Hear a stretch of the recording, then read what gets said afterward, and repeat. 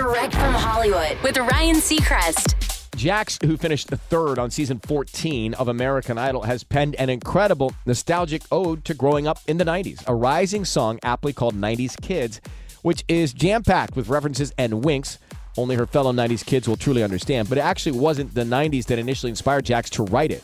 In fact, it was a very present-day problem that pushed her down that creative road.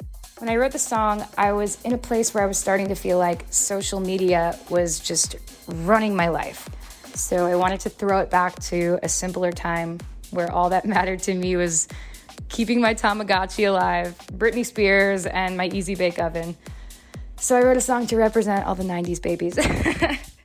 She certainly pulled it off. 90s Kids is out now, and the video is up at onairwithryan.com. That's Direct from Hollywood.